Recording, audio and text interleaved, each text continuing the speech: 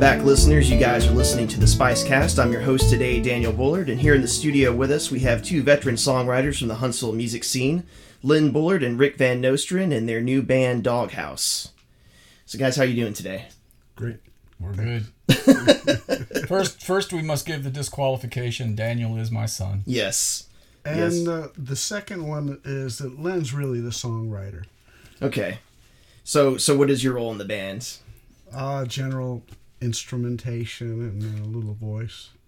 And you I'm guys, a guitar player. Sorry. It works basically. I'm a pretty good songwriter. He's a great guitar player. Between the two of us, it makes a unit. Okay. You know, if you're going to go out as a songwriter, find yourself a really excellent player. Everybody does. And you guys have been playing music together for quite a while, right? You guys started back, I guess, in the early '80s with a band called Jump Street. Yes. You care to talk about that? Yeah. So we'd known each other probably from our high school. We were at different schools, but Huntsville's not a big town, so we both knew each other as local musicians, and eventually we ran into each other at a bank and said, "Hey, what are you doing?" And neither of us was really working musically. Len was doing some solo stuff, and I was between gigs, and we started getting together playing, and it seemed to work well, so we started looking for jobs and ended up working quite regularly for a number of years.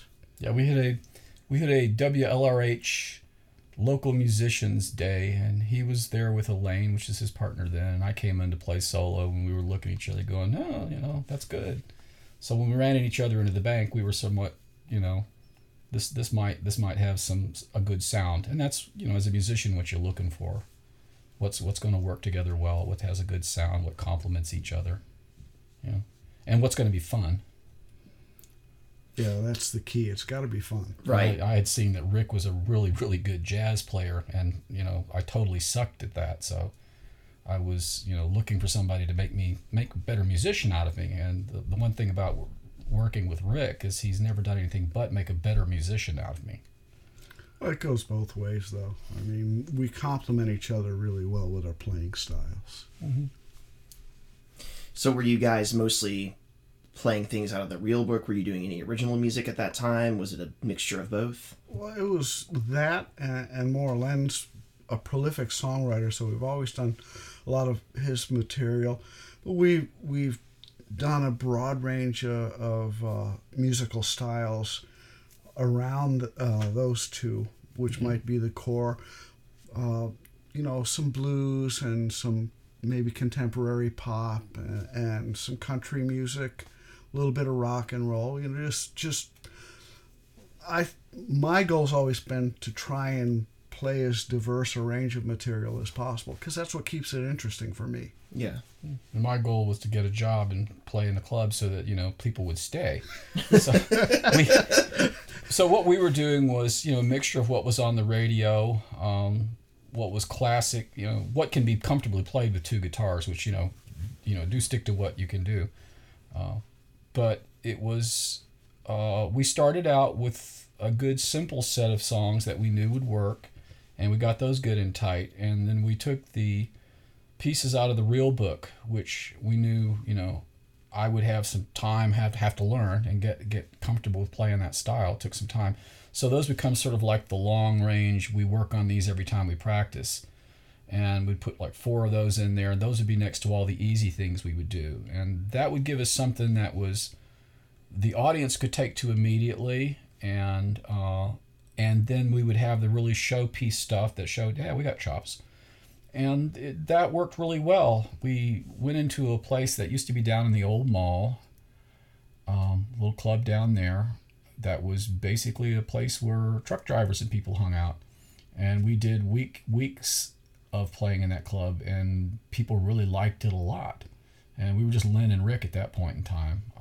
We didn't change to Jump Street, I think, till probably about a year later. But we found a good, stable, night place where we could be the house group.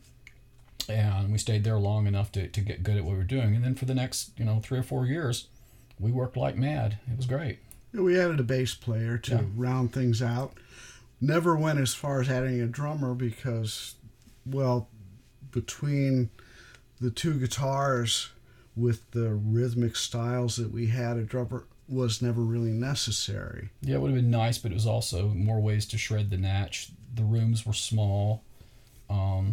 Also remember at this time, the larger nightclubs afforded very large bands. You could go into, some of the rooms down South Parkway and stuff, which typically be in motels, hotels, and you could see a 14-piece band playing in those days.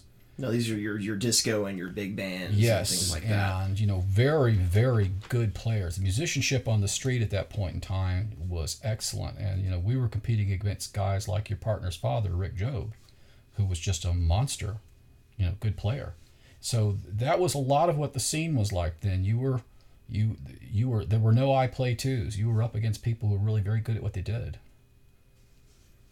So what kind of got you guys back together after years of hiatus, work life, children, all the adult things that happen to a person?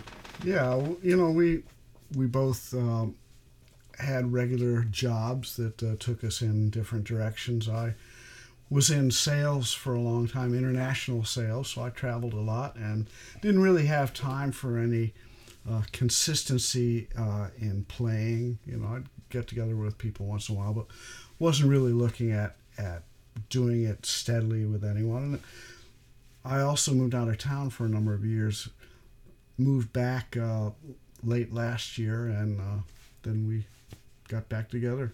I was on Facebook, and Randy, his brother, his Facebook friend, says, well, Rick's back in town. And so I was playing down at Cup of Everything last year, about August sometime. And I told Randy, well, I'll be there, Friday, Saturday night. Tell Rick to come on down. So he came on down, sat in. He knew exactly what I was going to have him do. Play Making Whoopee. And we could still, it just still worked. So I said, I had planned to stay solo for a while. I just was not. But I had in the back of my mind that I wanted a trio with a stand-up bass. And it was less about jazz, more, I was looking at Peter, Paul, and Mary. Because it's a comfortable thing to do. And nobody else was doing it. And then Rick comes back and he says, well, can I come over and play? And I said, yeah, let's do this. And as soon as he walked in, sat down, we played for a few minutes. We were like, all right, we're back. It's just a natural thing. And how did you guys hook up with your bass player, Curtis? I met him at church. He's part of the Praise band, the Praise group there that I was playing in at Hazel Green United Methodist. And it's just a really good egg, and he had a stand-up bass, and he was willing to be there, which is a rare trait. Yeah. These days. Yeah, it's hard to find a guy that'll play a doghouse, and that's the origin, the name of the band, because most musicians know that's what a stand-up bass is called. Call it a doghouse. And it was Del Palmer, actually, Kate Bush's old boyfriend, who pointed that out to me, and I thought, okay. So Curtis Zimmerman, the bass player. Mm-hmm. He's really a great musician. He plays, guitar and bass and piano. Yeah. Yeah.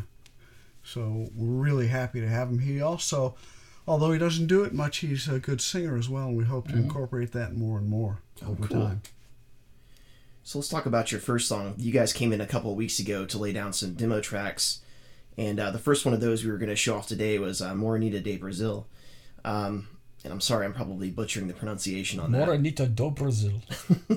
It's by Giuseppe Ferralto from like 1914, and he's actually an Italian, not a Brazilian. And it was a popular style at the time. I learned it from an old Chet Atkins album. And we just decided, we wanted something that was a little jazzy to jam on live. And it's something that people probably recognize, even though they probably don't know the name of the tune. Yeah, the guitar students will all have played it at one time. Yeah. I have fond memories of walking through the halls of UAH and hearing that come out from about 3 or 4 different rooms at the same time, and in slightly different tunings each time. Unlike Lagrima, which everyone has to play. Well, cool. Let's hear that. This is Morenita de Brazil.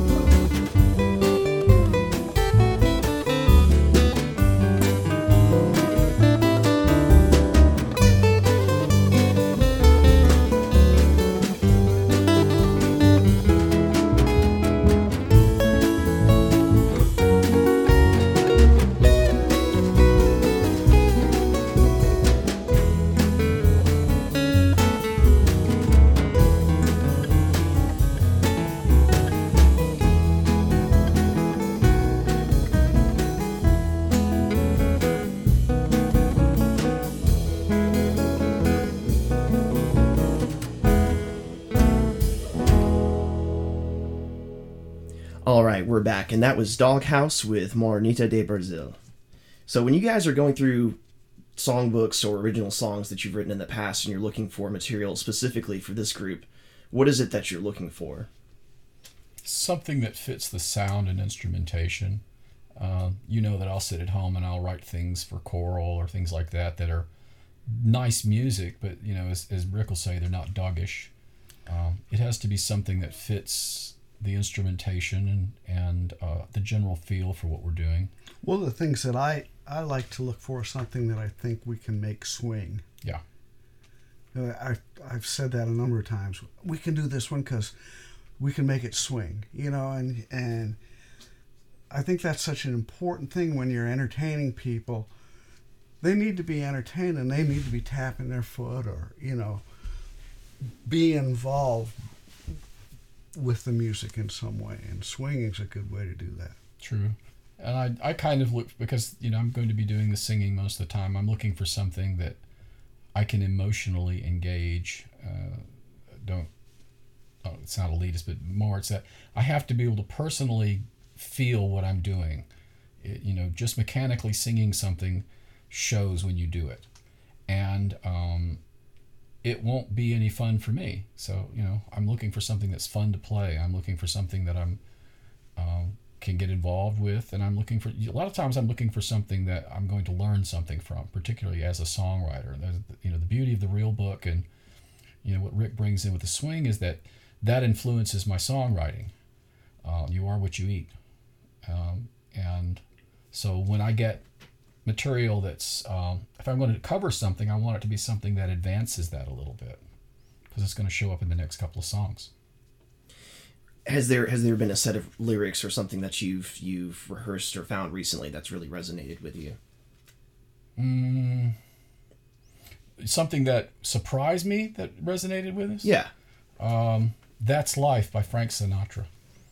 I didn't, and a couple of Sinatra tunes. It just doesn't occur to me to think I'm going to sing like Frank Sinatra. And then when I get into it, I find I enjoy it. There was a recent special, I guess, on PBS about Sinatra. I was watching it, and he did that song, and I thought, man, that's something that nobody around here is doing, and we could make it swing. Yeah. And that brings me to another point. How have the shows that you've played, how have people reacted? And it's probably different for different rooms, but it's a sound that's in Huntsville, but not very it comes and goes and hasn't been very present recently. Well, I've been really pleased with the response we've been getting. You go into a coffee shop and there may be nobody there when you start, but people start coming in and they don't leave, and they're listening, they're watching, and you can tell that they get it. And we're going to do, say, 2 songs like that, and then I'm going to toss in Arlo Guthrie's Darkest Hour or Johnny Hartford's Gentle on My Mind, songs that haven't been played around here for a very long time, and yet older people, I remember that, and so they'll engage with that. And that's why you kind of want to have a coherent but somewhat diverse set of material, because different things are going to affect different people. The good thing about Doghouse versus, say, my solo act is, solo-wise, I'm very ballad heavy, and that's a downer. And so, you really need that other side to engage the audience, and there will be the people who really love the swing stuff, and then you'll have the people who will turn around and look at you when you do the ballad, and they get all misty-eyed. Did they have a good time? And most importantly, did they leave a $10, tip in the jar when they go out the door? Speaking of a diverse set, the next song we were going to showcase is Hey Bus Driver, which is a lot more straight-ahead rock than some of the other material that you guys do. That's me just being crafty. That's all it was. I was trying to write something that had some oomph behind it, and it's a true story, because that actually did happen. I mean, when we were, if you've ever been over Stringfield here into the rock quarry, there's a big hill on the side, and that used to be a little 2-lane road that went straight down. And we would come home from Monrovia in the bus when we were in the 1st, 2nd grade, and we'd tell the bus driver to let the brakes off, because when we got to the bottom of the hill, we'd hit this big bump and we'd all fly up into the air off these seats. It was dangerous, but we were kids, we didn't care, and that's all it was about. It's a true story. Well, this is Doghouse with Hey Bus Driver.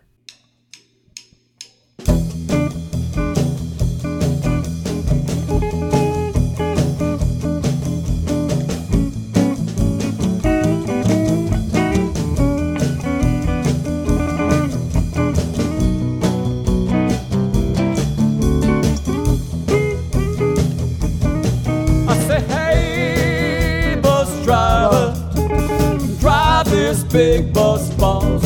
I said, hey, bus driver, drive this big bus boss. Cause there's a hole at the bottom of the hill. You got to get this bus across. Well, when I was a youngster, a boy named Bill drove an old yellow school bus over Stringfield Hill. When he got to the top, all the children would cry, come on, Big Bill, make this yellow bus fly. On green rubber seats we can jump so high, and we won't tell our daddies, come on, Bill, try. We say, hey, bus driver, drive this big bus bus. Hey, bus driver, drive this big bus bus. Cause there's a hole at the bottom of the hill. We got to get this bus across. Well, we have the elections, didn't get no change. The same old toes, the same old game. So we go and play our music, cause it's all that we got.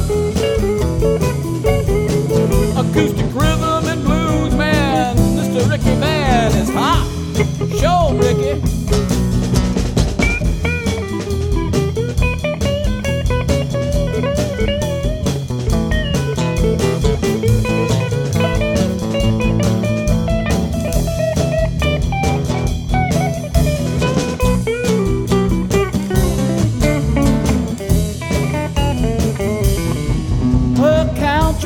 Children, the good Lord will provide. He can see you safely to the other side. Your passions may be precious, your possessions few.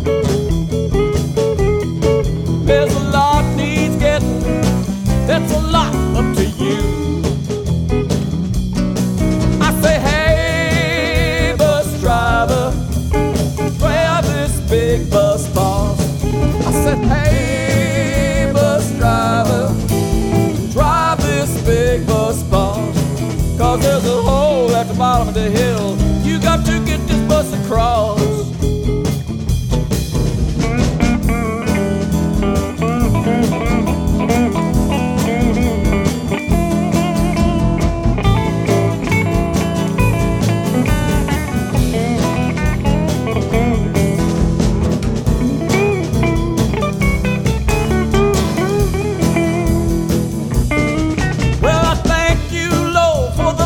You provide, but while you're messing with the blessing, be assessing. I get through to the other side.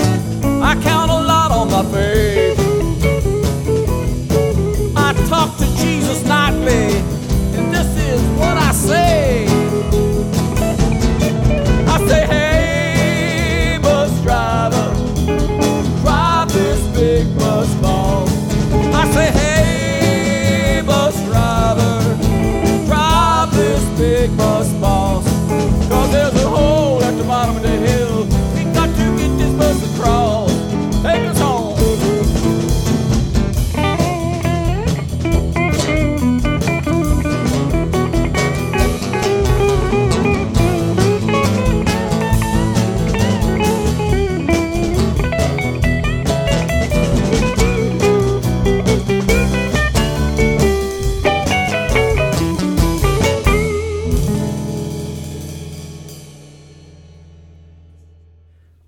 That was Doghouse with Hey Bus Driver.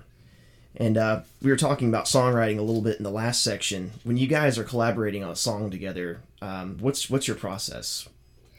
Well, really, Len, he's the ideas guy. He has the lyrics. All I do is try and add a good guitar part. You know. So will he walk into the room with a tune and lyrics in hand, and you guys just kind of hammer it out from there? Yeah. Usually what I'll do for them is I'll demo it I'll make some recording of it and I'll send it out to him. Say, here's what I did last night, working with the looper or whatever. Because I've had a studio for years. And I'm used to producing myself. I'm used to, doing all the parts. And the difference is now I'll make a basic demo. I'll send it out to them and say, here's what I did last night. What do you think?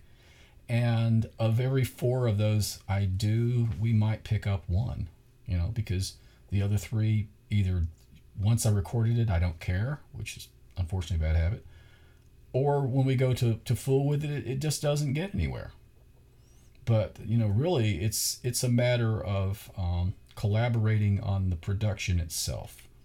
And our processes for doing that vary depending on the song. Mm-hmm.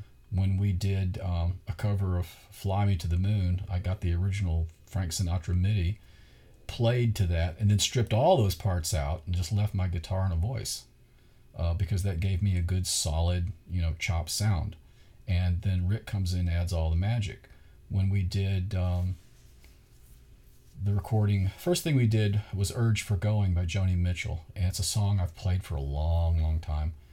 So I went in and did a demo. I did a version of it where I just sat in front of the mic and sung it with the guitar.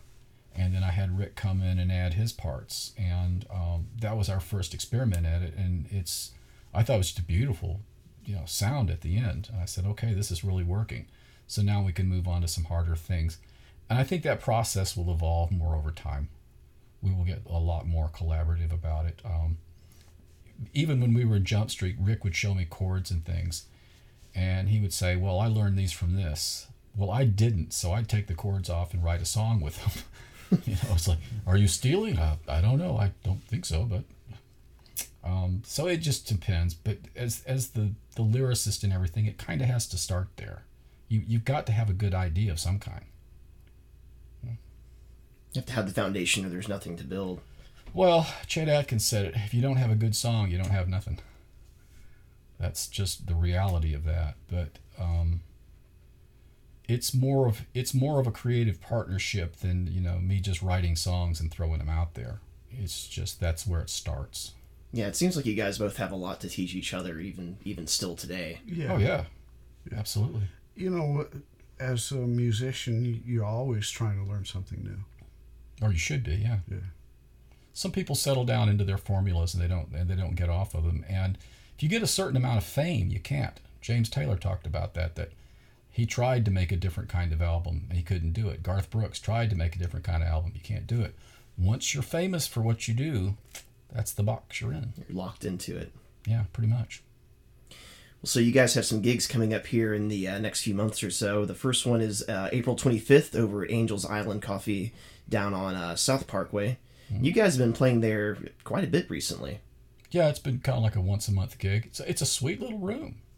Nice people. And, because we're new at this again, we're trying to develop a fan base. Yep. And it's a good room to go into where people can... I mean, if they've got their kids with them, they can go. A lot of people our age can't get out because they can't go into the bars. They got family and stuff. This is a room where if you walk in, you got your babies with them, set them down in the back and listen to the music. There we go. Other rooms will be, the brew pubs are definitely going to be adult rooms. And you'll have to change a little bit for that. And speaking of which, you've got a gig June the 5th over at Yellowhammer over in the Beer Garden, right? Yes. Yeah, what a nice venue. Yeah. It really is. Those guys are great. What they set up's great. Yeah, I went to their Springfest thing last weekend, and I think they had built that stage for that, but they wisely decided since it's April in Alabama, they probably needed to have a stage under a tent, and that's where they put everything. Well, they've also, when you talk to Tom and the other guys down there, and I know one of the fellows down there from when we were younger, they are very much into the idea of supporting music. That music is a vital part of their business. I mean, they're in the business to sell beer, of course, but they see the music as a very vital part of what they do. Right. And so few rooms used to be like that. That's kind of a new trend. That's your generation coming out. Yeah, I'm not sure why either, because I have heard that analysis before. The bands are there to sell beer. Well, then why aren't you treating them well if that's the way you're getting people through the door? They do seem to be treating people pretty well. Some rooms don't. They do, and I don't want to really get into that too much because That's private people's business. But Right. Some of these people really are treating the musicians well. We talked to Tom last night. He was just nice as he could be. I mean, they are in a business. Let's be real about this. It's about butts and seats. They have to sell product. That's America. That's what we do. At the same time, if you're doing it with grace and class and style, and you're providing people a good time, you're making memories. A lot of rooms in this town that don't exist anymore, but we grew up in them, and they were great. But this is a different time. This is a different time. Music is not as important to the culture as it used to be in my time. And yet, in your generation, I was talking to this about Taylor Hoke, who runs the songwriting shop up in Fayetteville and is a fantastic songwriter. Yeah, we've had her and her music partner here on the show. Yeah, Taylor's a love and a wonder, but she said the same thing, and that is, it's the craving for authentic sound has come back. The kids are suspicious of a lot of what they've seen and heard. They've become to realize, what's been revealed about the Wrecking Crew and the stuff like that. Sorry, the Beach Boys didn't play on their albums. Neither did the Monkees. And no one did, That music, good music, is played by a handful of people. And if you want the best, those are the people that go work on it. Well, nobody minds that you do that. They mind that you lie about it. Right. And I think they've also started to realize, just seeing what's happened to the commercial music industry the last 15 years, that if people don't start supporting it, it's going to disappear. Yeah. This is true. There's an article you should read by Jonathan Taplin at the USC Innovation Lab. And Jonathan was Bob Dylan's road manager. He was the producer of Mean Streets. He's a movie maker. He's an incredible mind. And he wrote an article called Sleeping Through the Revolution that you should look up, because he makes the point quite clearly what the impact of streaming services, the web, Google, and these things has had on culture, and that it's not good. 2 points of view. One says that the highest quality should be the stuff that everybody listens to.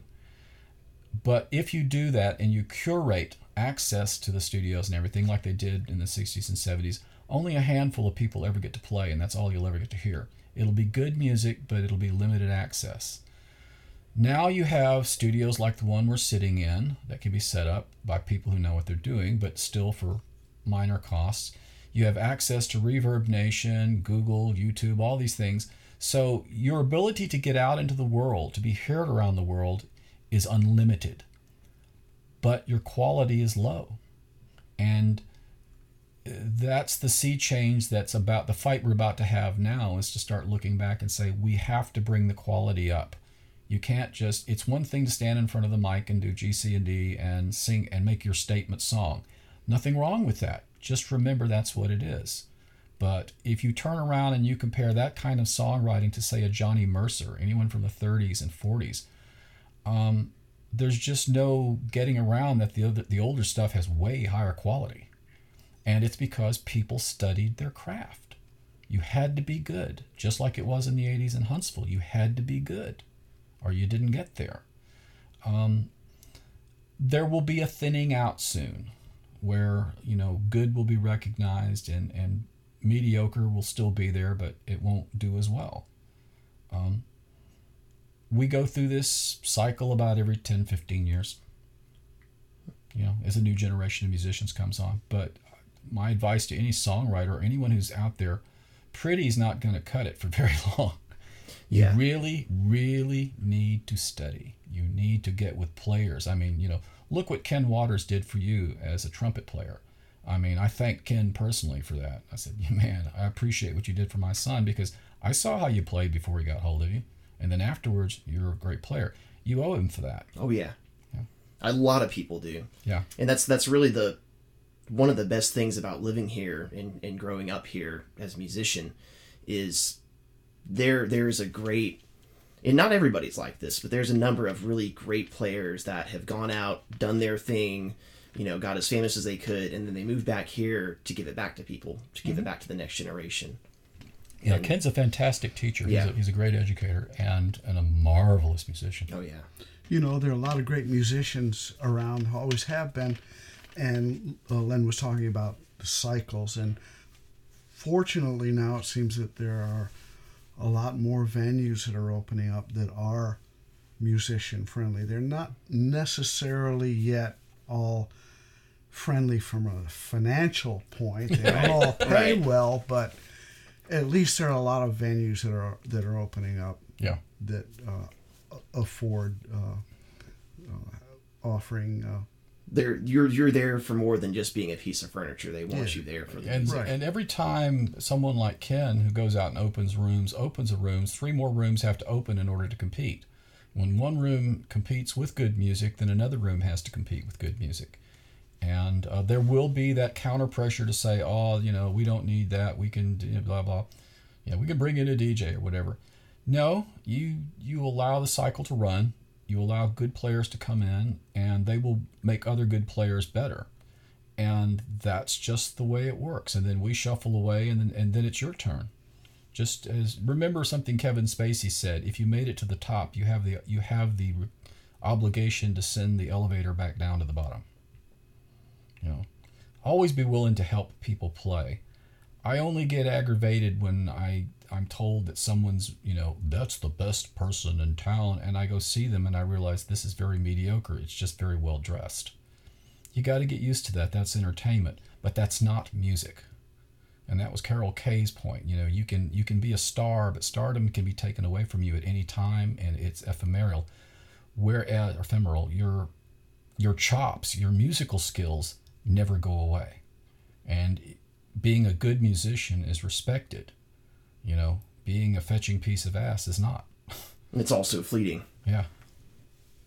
So let's talk about the last song you guys cut here a couple weeks ago.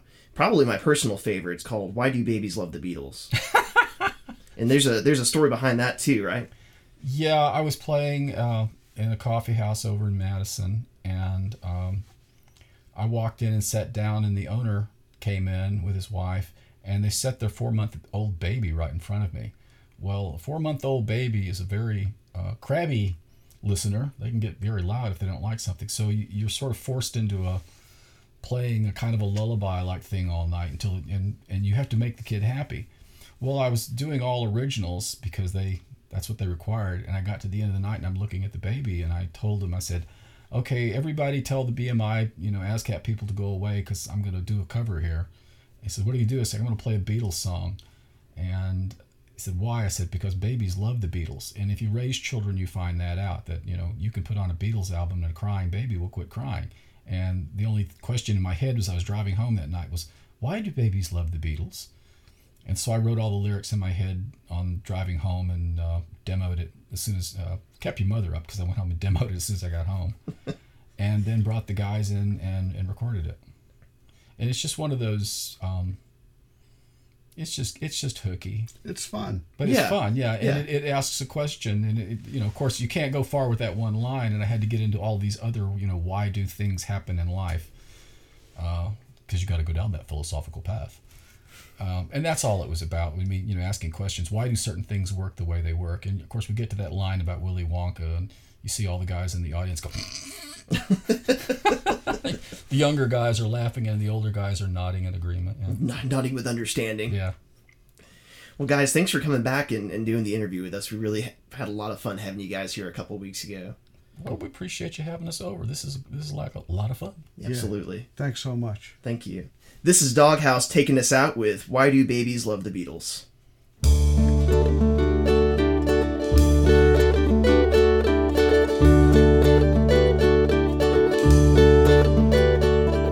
Why do babies love the Beatles when they're sitting in their cribs on pins and needles? 'Cause it takes away their pain when they hear that tender strain. And that's why babies love the Beatles. Why do women love to dance? It gives the gent there with a second chance. If he's a loser at the table, but on his 2 feet he's able, that's why women love to dance. There's a certain satisfaction in a guaranteed attraction. It's true, what makes you happy makes you bold.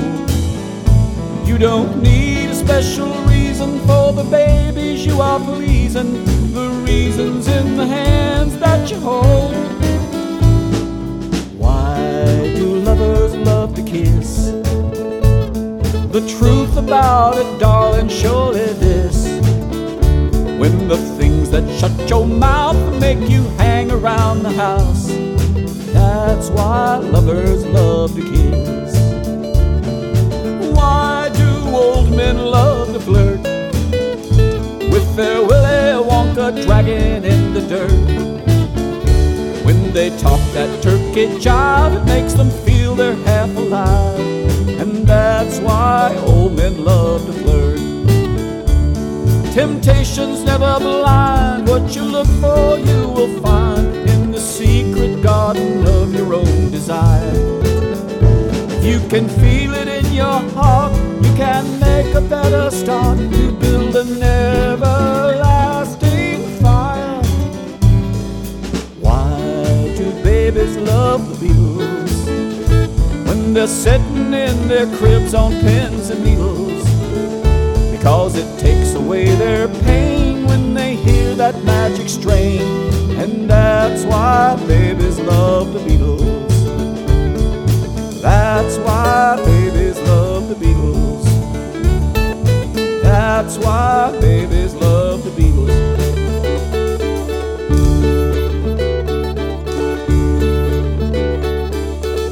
This has been a production of Spice Radio from Huntsville, Alabama. You guys know what you want, and you don't have to do too much to get it. Get with us at spice-radio.com. If you have a podcast, you make music or art, or you have an event that you want to promote in the Tennessee Valley, you can find us at www.facebook.com/Spice Radio Huntsville, or on Twitter at Spice Radio HSV. And again, our website, spice-radio.com.